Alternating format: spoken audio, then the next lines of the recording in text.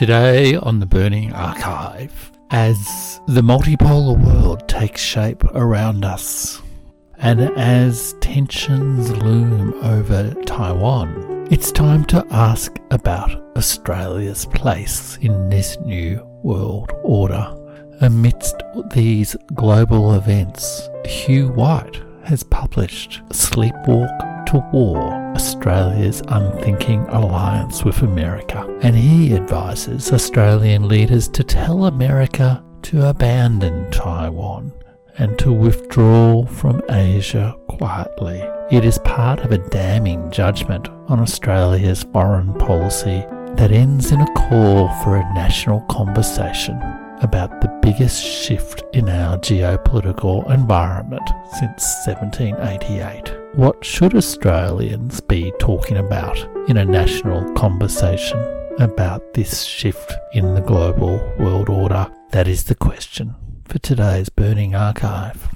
So, welcome everyone to the Burning Archive. My name is Jeff Rich, and this is the Burning Archive podcast, where the past is not dead, the past is not even past, and where by thinking about the past, we try to live better in the present. And one of the ongoing themes of the Burning Archive podcast is how imperial rivalry, or if you like, more neutrally geopolitics, is playing out in today's world, and in particular how we are seeing a declining role for America and a growing role for other great states such as China, such as India, such as Russia, and indeed some of the potential great states of Latin America and Africa. In all that discussion around imperial rivalry, every now and then I have actually reflected on what it all means for Australia. But in this episode, I'm going to go into a little bit more detail on that, based on a rather striking essay in the quarterly essay, the Australian quarterly essay by Hugh White, called Sleepwalk to War, Australia's Unthinking Alliance with America. And the back blurb of that essay says, Canberra's rhetoric helps raise the risk of the worst outcome for Australia, a war between China and America, in which we are likely to be involved. Over the past decade, and without any serious discussion, Australian governments have come to believe that America should go to war with China if necessary to preserve US primacy in Asia, and that Australia should, as a matter of course, go to war with it.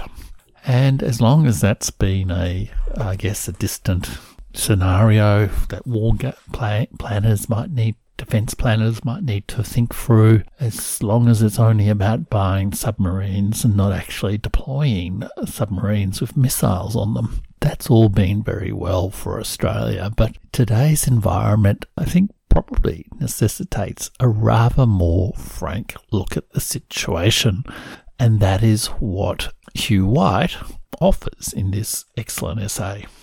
Hugh White is the Professor of Strategic Studies Emeritus at ANU, and he was once a bureaucrat like me, much more senior bureaucrat, much more major government official than a minor government official like me, a former Deputy Defence Secretary for Strategy. And he wrote a defence white paper for Australia.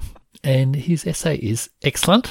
And in particular, it kind of evokes the important trope in Australian discussions of Australian foreign policy, of Australia being abandoned by its great and powerful friend.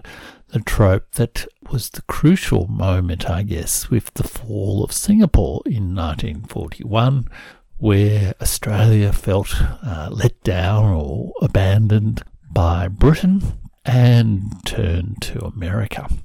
And on a previous episode of the podcast, the previous episode of the Burning Archive podcast that really did talk explicitly, I guess, about how the emerging multipolar world is playing out for Australia, episode 18 from September 2021, so approximately a year ago. So I guess this is my annual show on Australian foreign policy. That episode number 18, After Kabul, the task ahead for Australia. And there I actually discussed the importance of the fall of Singapore in 1942 for Australia, and its importance in sort of shaping the mentality of Australian foreign policy and geostrategic thinking. The summary of that podcast said, the fall of Kabul has raised questions for Australia about reliability of its alliance with the United States of America. For Australians, this capitulation evokes comparisons with another decisive imperial humiliation, the fall of Singapore in 1942, the conquest by Japan of the fortress of the British Empire in Southeast Asia in the weeks following the attack on Pearl Harbor, led the then Australian Prime Minister to turn decisively from the declining British Empire that could no longer secure Australia's defence to the rising American Empire. Will the fall of Kabul and the rise of Eurasia provoke the same questioning of foreign policy by Australia? Of course, despite the efforts of the Burning Archive to engineer such a conversation, it didn't. But it is perhaps another island on the coasts of Eurasia, Taiwan, that will perhaps provoke that same argument. As we are speaking today, I understand Xi Jinping and Joe Biden are about to have a video conference call where, amongst other things, they will likely discuss diffusion, hopefully, of tensions around Taiwan, and presumably Xi Jinping will insist that Joe Biden back down about Nancy Pelosi visiting Taiwan and giving succor to advocates of independence and separation of Taiwan from China, which, as a sovereign state, America does not recognise, and it also recognises being part of the One China policy. So it's a fundamental issue for China. And yet the war hawks in America seem to be pushing us towards such a combat. And even in Australia, the former Defence Minister, I think Peter Dutton, insisted that if it came to question of a war over Taiwan, Australia would certainly join that war. And that is the very question that Hugh White raises in his important essay. Should we sleepwalk to war against China, no less, over an issue such as Taiwan, which in reality is an issue about the primacy of America in Asia?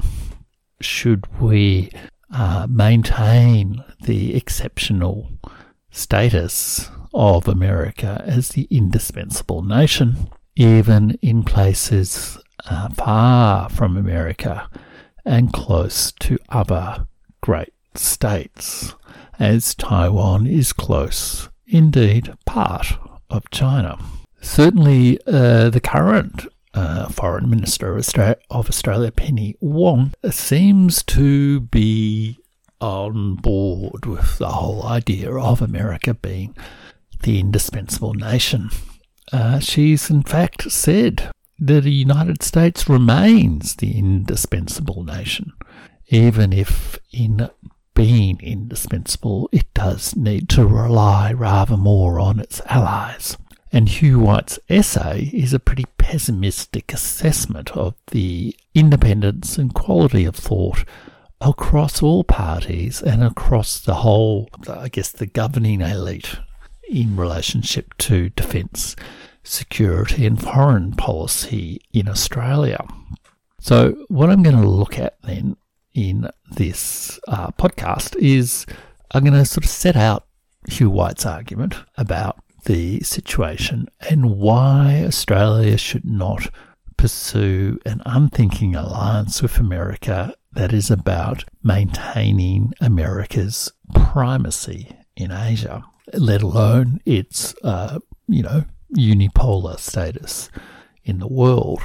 And then I'm going to talk about what his remedies are, his sort of what he describes as his action plan of courage and imagination. I'm going to give my own assessment of the strength of the historical thinking about Australia and, I guess, world history that is there in Hugh White's essay. And then I'm going to rise to the challenge that Hugh White puts out there, that we should have a national conversation about Australia's place in an emerging multipolar world, and put forward some 4 key themes of change for Australia's foreign policy.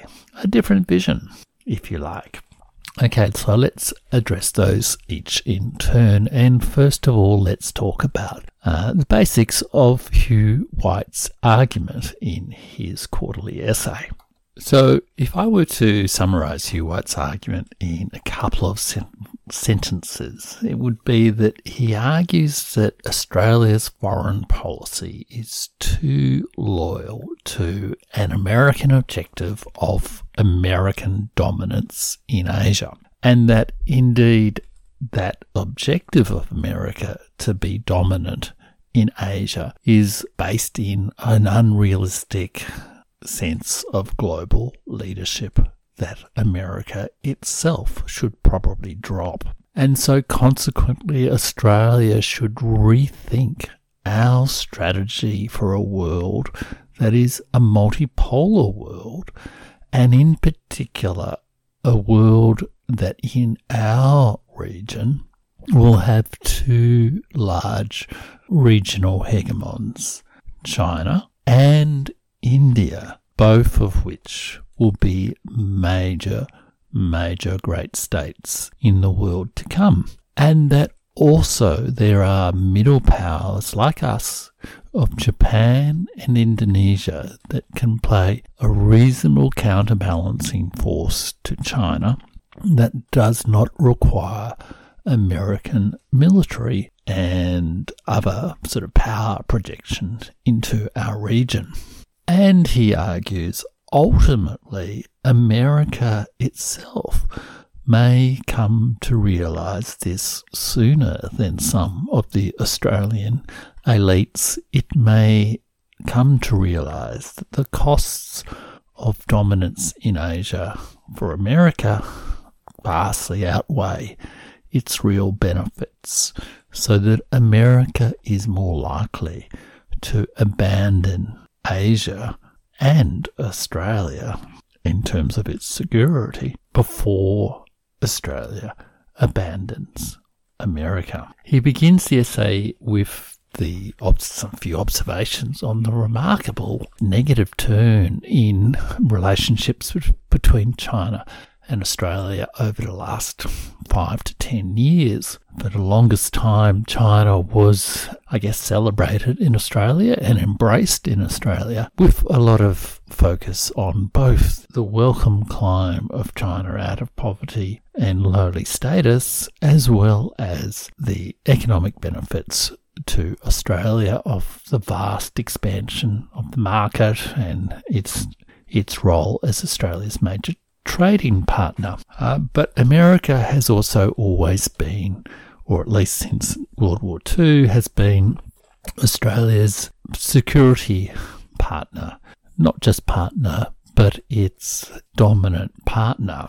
And for the longest time, Australians would say, well, we don't really need to choose between America and Australia. But over the last few years, that position has changed. And as American attitudes towards China across the political spectrum in America have hardened, so the pressure, I guess, on the Australian political leadership to back America and to, if need be, fight China has grown. And Hugh White argues that there has really been a partisan consensus in Australia that we can rely on and are dependent on America to manage our relations with China. This, he says, reflects habit and timidity, but also an immense faith in American power and resolve. But that faith is not necessarily substantiated by the facts.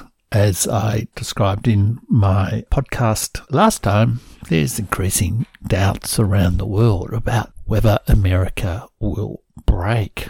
And Hugh White similarly wonders whether, in the end, our ally will probably fail us. He argues we should learn from the Singapore crisis of 1941 and 42, the previous time when a dominant ally failed us. And similarly, we should learn from the failure of diplomacy and statecraft in the 1930s. To quote Hugh White, he says, "What we should learn is the need to think a lot more carefully about the problems we face with China, how realistic it is to rely on America to solve them, and what we can do instead. We should do our due diligence and decide for ourselves if what Washington is saying or doing really stacks up and makes sense. And the closer we look, the worse things appear." And they are particularly bad because China and America are locked into a contest over which of those great states will be, in Hugh White's words, the primary strategic power in East Asia and the Western Pacific in the decades ahead. America wants to keep its dominant role in Asia, if you like, Obama's pivot to Asia, in order to maintain its primacy in the world. And China wants to push America out of its region, out indeed of the China Sea, in order to assert equal status with America and its role as the regional hegemon. But Hugh White really doubts whether America can summon the domestic political support for fighting the wars or paying the costs of that dominance in Asia. It is, after all, a long way from home, and without secure domestic support for the costs of war, America is unlikely to be able to compete effectively with China. And that's why Hugh White says that for Australia, the key choice we face is not whether we should abandon America, but whether we should trust them, that is America, not to abandon Asia, to abandon us. And there are a couple of key examples he gives around this. First of all is the test of Taiwan. Now, White argues that Taiwan is a test of both American and Australian foreign policy, and that it is, I guess, the lightning rod of conflict between America and China. If China succeeds in its aim to push America out of Taiwan and out of it will succeed in removing America's dominance in the West Pacific, or a large part of that. And potentially both America and China are prepared to go to war over it, certainly to make significant postures towards each side, or gestures towards each side over this issue that could come to a crisis at any point. And as I'm recording this podcast, there's a debate over whether the Speaker of the House of Representatives in America, Nancy Pelosi, should visit Taiwan, given the clearly stated concerns of China that this would compromise America's commitment to the One China policy and, if you like, would cross a red line with China. It's likely to be the key point, as in the broad issue of Taiwan, that Xi Jinping will raise with Joe Biden And as he has said before, as Xi Jinping has said before to Joe Biden, I meet with you and you tell me one thing and then your government goes and does something else. How can I really trust you? One wonders what will happen in that conversation. Perhaps we will report that. Perhaps I will report that on the Burning Archive in a later episode. But there are a couple of key things Hugh Whiten says are important to consider about the willingness of both sides to go to war over China. China knows that America accepts, if ambiguously, and that international law backs China's claim of sovereignty over Taiwan. Taiwan has a different status, for example, than Ukraine in the United Nations and so forth. America has also long maintained strategic ambiguity over Taiwan. It gives the sense that maybe it would fight over Taiwan, but then maybe it wouldn't. And that muddying of the waters enables it to maintain a certain posture without provoking China too far. But it is also perhaps bluffing over a rather poor hand. Would America really have any chance in a fight over Taiwan? And that is the last key point in the assessment of the willingness of both parties to go to war over Taiwan. If there were a conflict over Taiwan, it would quickly escalate into a major war in the Pacific between America and China. Hugh White says it would be likely that America might bomb, military or civilian targets in the Chinese mainland, and that it would be highly likely for China similarly to bomb Guam. And the risk of nuclear conflict also cannot be ruled out. Moreover, it's a war that America would be likely to lose, given China would very quickly be able to assert dominance over land and air and sea in Taiwan, given it's right next door. This is what Hugh White describes as the Taiwan test, and he says it is the heart of the whole question of America's future in Asia and the wisdom of Australia's dependence upon it. Australia, he says, should really free itself of the myth of American invincibility. It needs to acknowledge the Chinese capacity to control air and sea around Taiwan, and so to control any war. And it needs to accept the reality that such a war is likely to escalate quickly, involve sinking aircraft carriers and bombing US bases, even potentially Australian targets, and that a few submarines sent from Australia in the 2040s is unlikely to affect that conflict.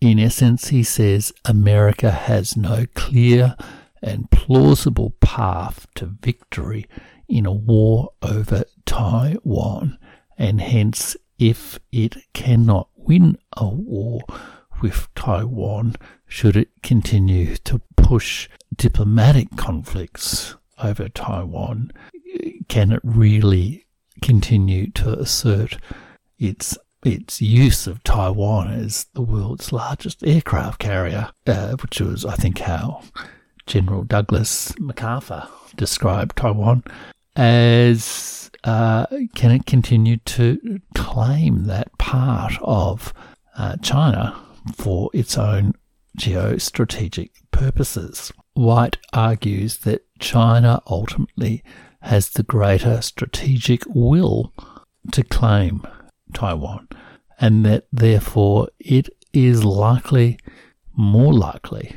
to roll the dice on Taiwan and so confront America with a choice of either withdrawing from its dominant position in the West Pacific or fighting a war that they would lose and still lose their dominance in the West Pacific. The ultimate bad choice. That is why Hugh White argues wiser heads should call for a dignified exit from the West Pacific and Asia by America.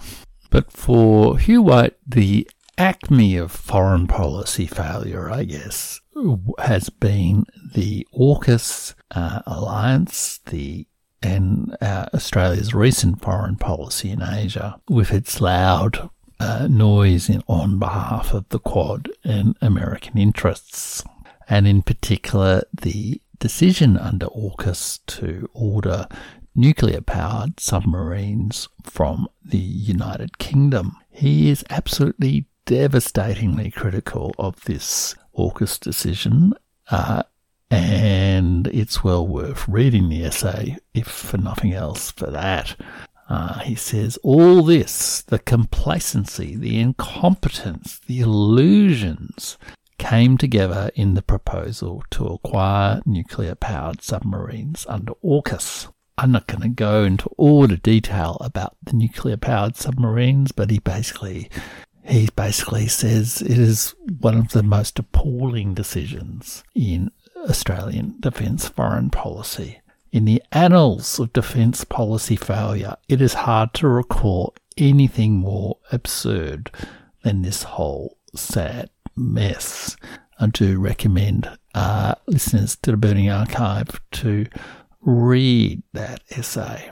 But he is highly critical not only of that, but also of the whole concept of the Indo-Pacific that Australia uses, and Australia's recent rather narrow perspective on diplomacy on behalf of America and the rules-based order, and approaching India largely through the Quad rather than India's broader significance. He is, I guess, devastatingly critical of how Australia has pursued foreign policy as a loyal ally, an unthinking ally to America in recent times, rather than through as a genuinely significant regional middle power that can pursue its own interests and adapt to the realities of the geopolitical environment that we find ourselves in. So I'm going to turn now to what Hugh White describes as his action plan for courage and imagination, which is, if you like, a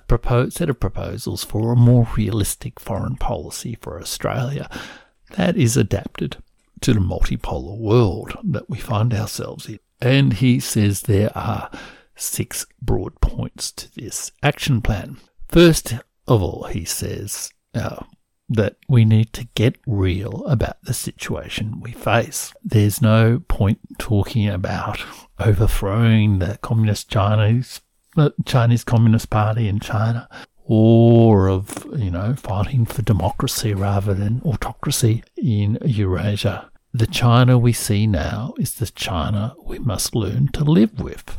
And similarly, there's no point pining or flattering America that it is still the indispensable nation, even though Australian political leaders seem addicted to that same flattery.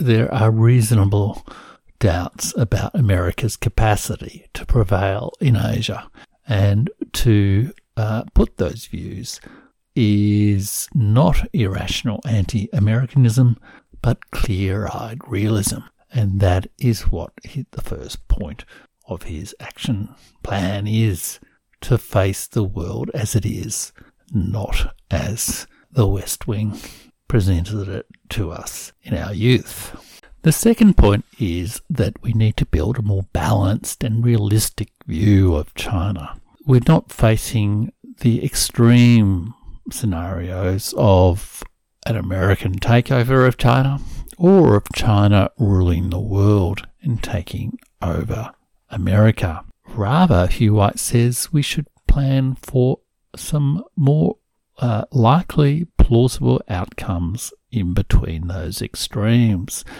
And that may well be that China will not aspire to rule the world, to dominate and impose its political system on the entire globe, that it may well be content with its own country and a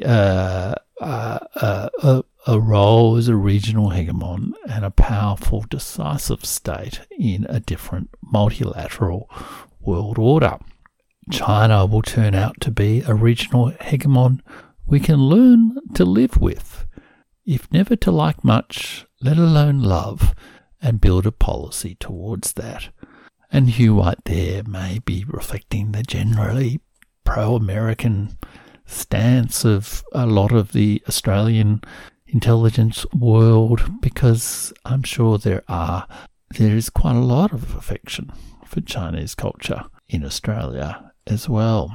Inflated threats lead to costly, disastrous policies. Witness Russia and Europe and the war on terror, and hence having a balanced and realistic view of the major country which we are turning into an enemy is a central plank of a better foreign policy, according to Hugh White.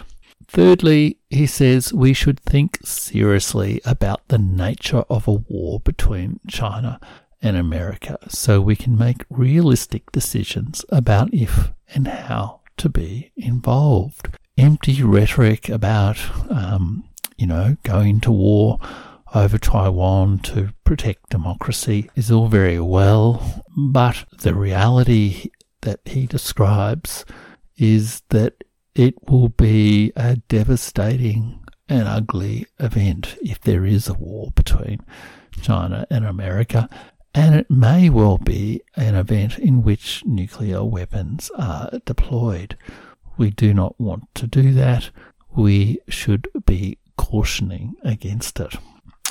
And this is the fourth major and most interesting point about Hugh White's action plan for imagination and courage in Australian foreign policy.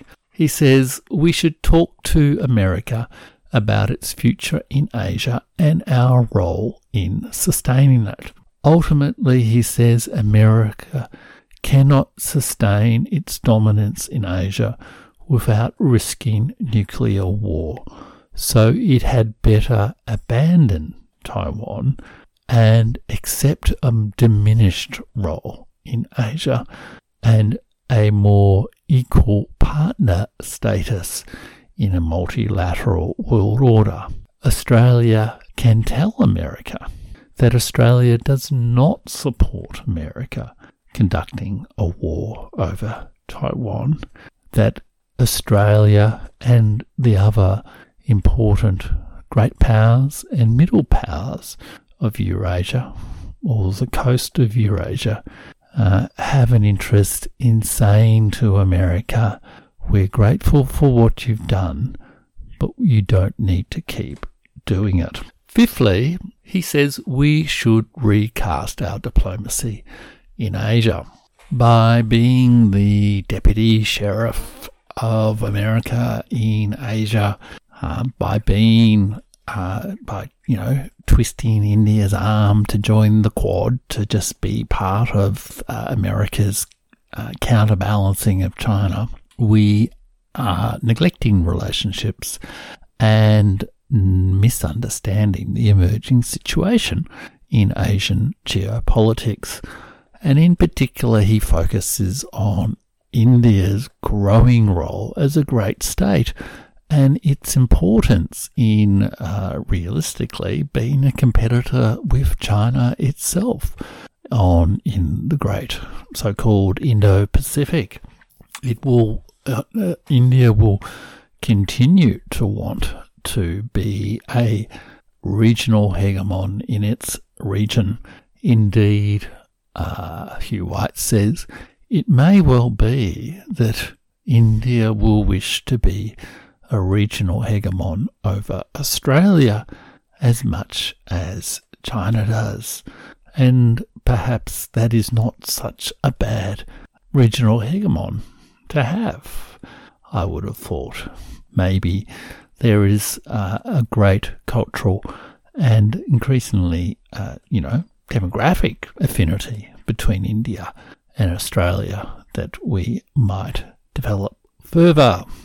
Similarly, we need to think differently about our relationship with Indonesia and to think differently about Japan and perhaps Japan's complex set of attitudes towards both America and China. The world is not necessarily going to remain as it was in the post-World War II era. Sixth, he says we should start talking to China. And it does seem perhaps that conversation has restarted in recent times, but we need to not view our relationship with China through the prism of America's interests. We should pursue our relationship with China as it is and as we find it. And then the seventh final point of his action plan for imagination and courage in Australian foreign policy is that Australians themselves need to have a national conversation about the change in the geopolitical environment. As I said at the start of the program, Hugh White rightly sees all these changes, the rise of China, the decline of America, the rise of India, the growth of Indonesia, the increasing power of Russia, as amongst the most significant changes, the most significant change in the geopolitical environment since 1788, since white settlement in Australia.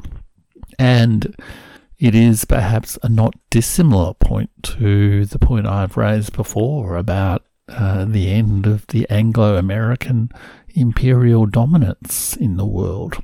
We are seeing the fall of a 300-year period of Anglo-American dominance in the world, and we need to have an important conversation in Australia about just what that means for us. Indeed, Hugh White imagines or writes it should not be too hard to draft a speech along these lines that sets out the challenges for Australia if we could only find a political leader willing to deliver it.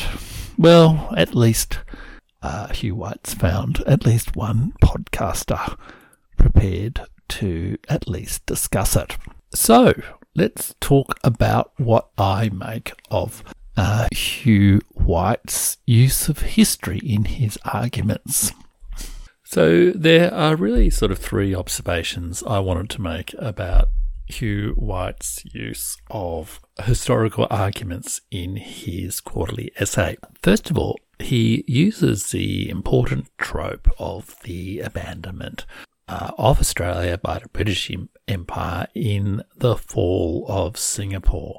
And again, I addressed this in an earlier podcast, which perhaps listeners might want to look back on, episode number 18, After Kabul, the task ahead for Australia. But it is fundamental to Hugh White's argument that he is pulling on the emotional heartstrings of the strategic elite in Australia about the risk of being abandoned by our great and powerful friends. As Britain failed to look after us, our security appropriately in America, in Singapore, and did not or could not afford to defend against the Japanese Empire as it was being attacked by Germany.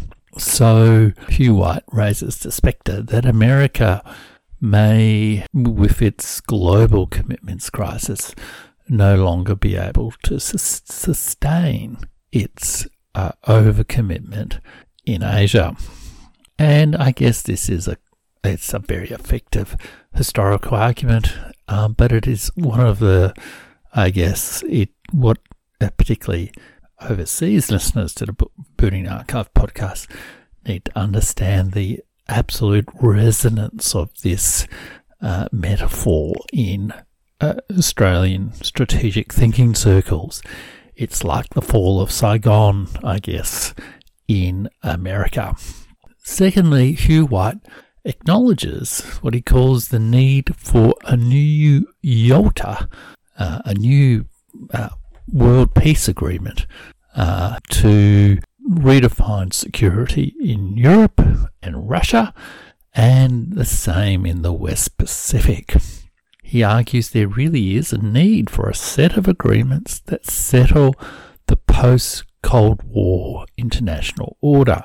And listeners to the podcast might remember my arguments during my various episodes on Ukraine about how since the Cold War, there has not really been, since the end of the Cold War in 1989, there hasn't really been a proper peace negotiated for the New World Order.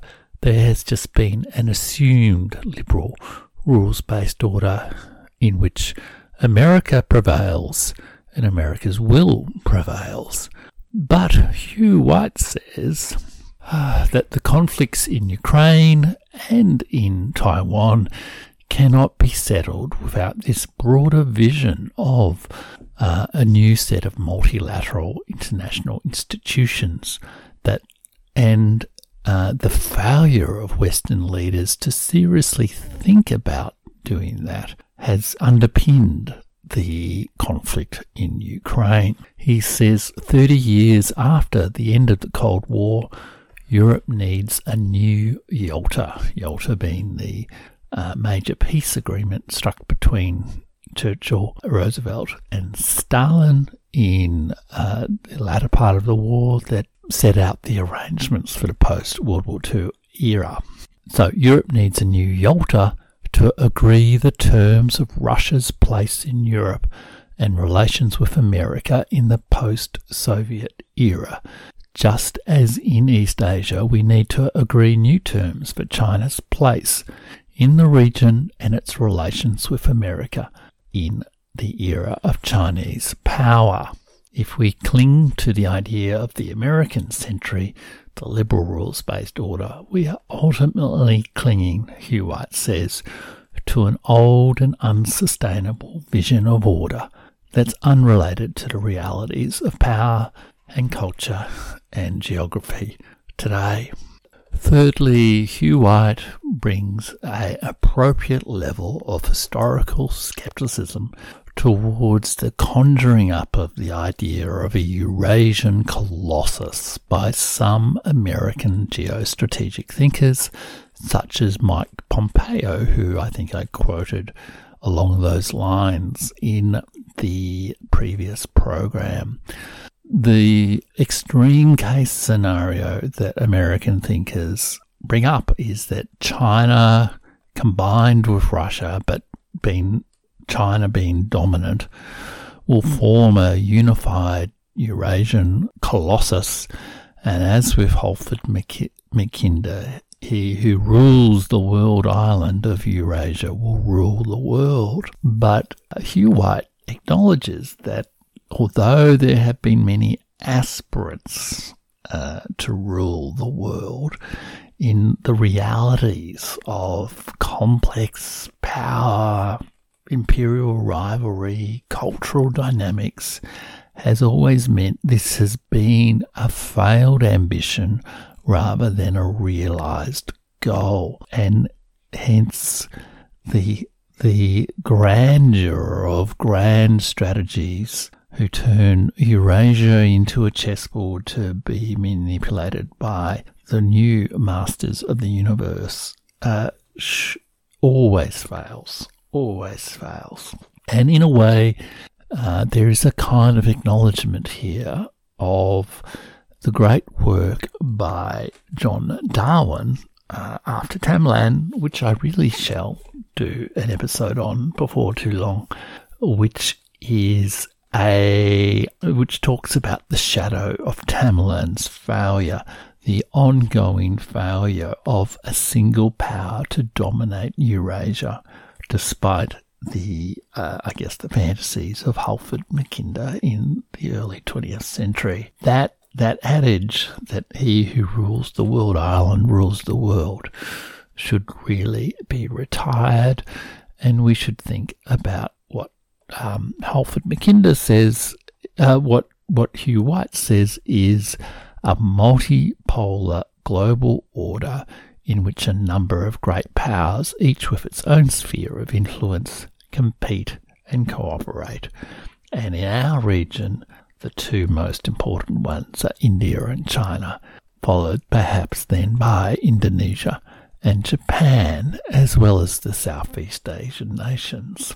So if I were to take up Hugh White's suggestion of writing a speech for a yet-to-be-known Australian political leader to chart a course for a different kind of foreign policy for Australia that adapted more successfully to the realities of the multipolar world that is emerging and the realities of our situation in the world, I think I would make these 4 basic points. The first is that as conflict in Taiwan looms over us, we urgently need to disentangle ourselves from the unthinking American alliance, especially as too many American elites urge upon that alliance a counterproductive alliance of freedom, a moral crusade, an ideological crusade on behalf of American interests across the world. This kind of rhetoric will lead us to disaster in Taiwan, disaster in the Pacific, disaster in Australia, just as it has led to disaster in Europe and Ukraine. Secondly, we ought to change our strategic concept of our place from the world, not Australia in the Asian century, and not the derivative American concept of the Indo-Pacific. But we should see ourselves as one of the great middle power trading nations of coastal Eurasia, like Indonesia, like Japan, in a way like India, and like China, and like Russia. All these countries are countries like Vietnam, are countries that belong and integrate with the enormous trading world that occurs around the coast of Eurasia. The Indo-Pacific describes a meaningless concept that glues together the west of the Indian Ocean with the west coast of America. It is ridiculous. A far more meaningful concept is coastal Eurasia, and that is where Australia exists geographically and where we can negotiate new relationships, new partnerships with Japan and the Philippines and Indonesia, Vietnam, China, Russia, did I say India as well, and the Southeast Asian nations like Malaysia, Singapore, Thailand, and so on.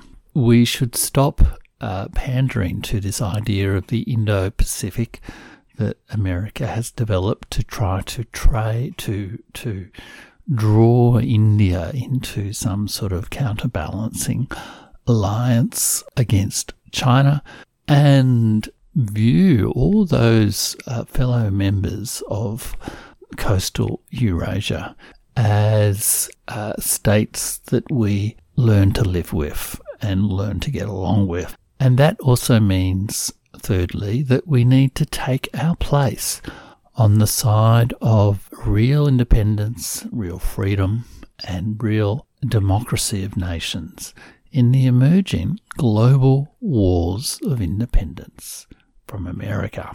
the era of Anglo-American imperial dominance is coming to an end, as a number of world leaders have now said the American world order is crumbling and new institutions are emerging. We should no longer stand as deputy sheriff with America in these wars. America will not come out stronger from these wars. The new powers of the world, new great states like China and Russia and India, the BRICS nations will emerge stronger, more powerful and more significant from these global wars of independence.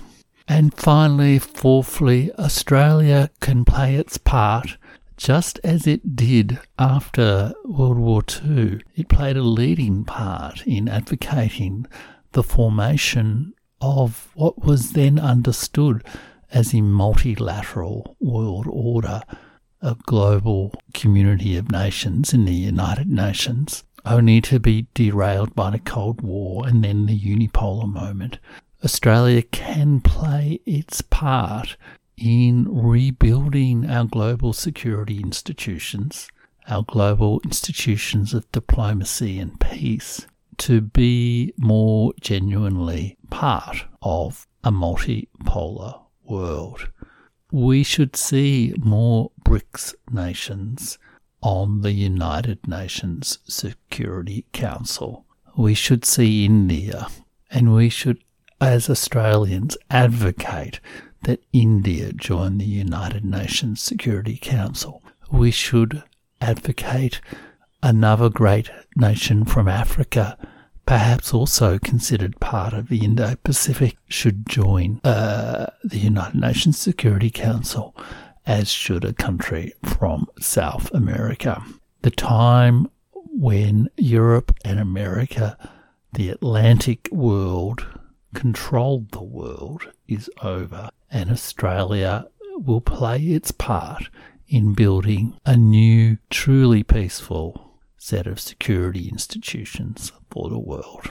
That's what I would propose, but I'm just a podcaster and not a politician, and just a very, very minor government official with no real responsibilities in relationship to foreign policy. I thought I probably should put that disclaimer in as well. Okay, so that's the podcast. It's really worthwhile reading Hugh White's essay, Sleepwalk to War, Australia's Unthinking Alliance with America, if you get a chance. And I think it is a pretty realist view, and it presents some really interesting issues, both about history, but also, I guess, about the present day. And I totally endorse his view that we should have a national conversation about our part in this emerging global, as in Australia's part in this emerging global world order. And I hope my simple podcast has been a small contribution to that conversation. If you think so too, do share this podcast with your friends. Leave us a excellent review on Apple iTunes, and until next week, take care.